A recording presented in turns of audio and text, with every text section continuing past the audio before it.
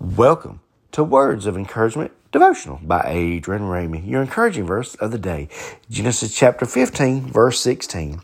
But in the fourth generation they shall return here, for the iniquity of the Amorites is not yet complete. Okay, so what you're seeing here is the Amorite was one of the nations living in Canaan, the land God promised Abram. God knew the people would grow more wicked and would someday need to be punished. Part of that punishment would be involved taking away their land and giving it to Abram's descendants. God in His mercy was giving the Amorites plenty of time to repent, but He already knew they would not. At the right time, they would have to be punished. Everything God does is true to His character.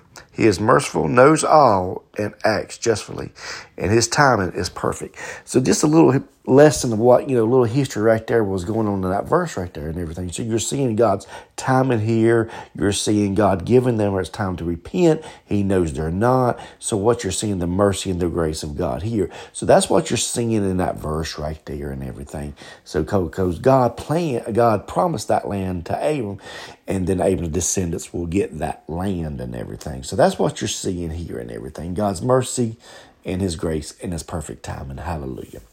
Let me pray with you right now. Father, in Jesus' name, I preserve this podcast right now. I pray, Lord, you just be with them for your glory. I pray, Lord, that you just touch them right now. Lead, guide, and direct them. Bless their day. And thank you, Lord, for this day that you give us.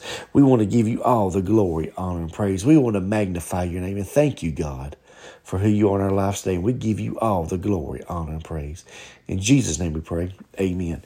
But one thing I want to say about today's podcast, God's timing in our lives is a perfect time. If you're waiting for something, keep waiting for God. Keep focus on Him and keep living for Him.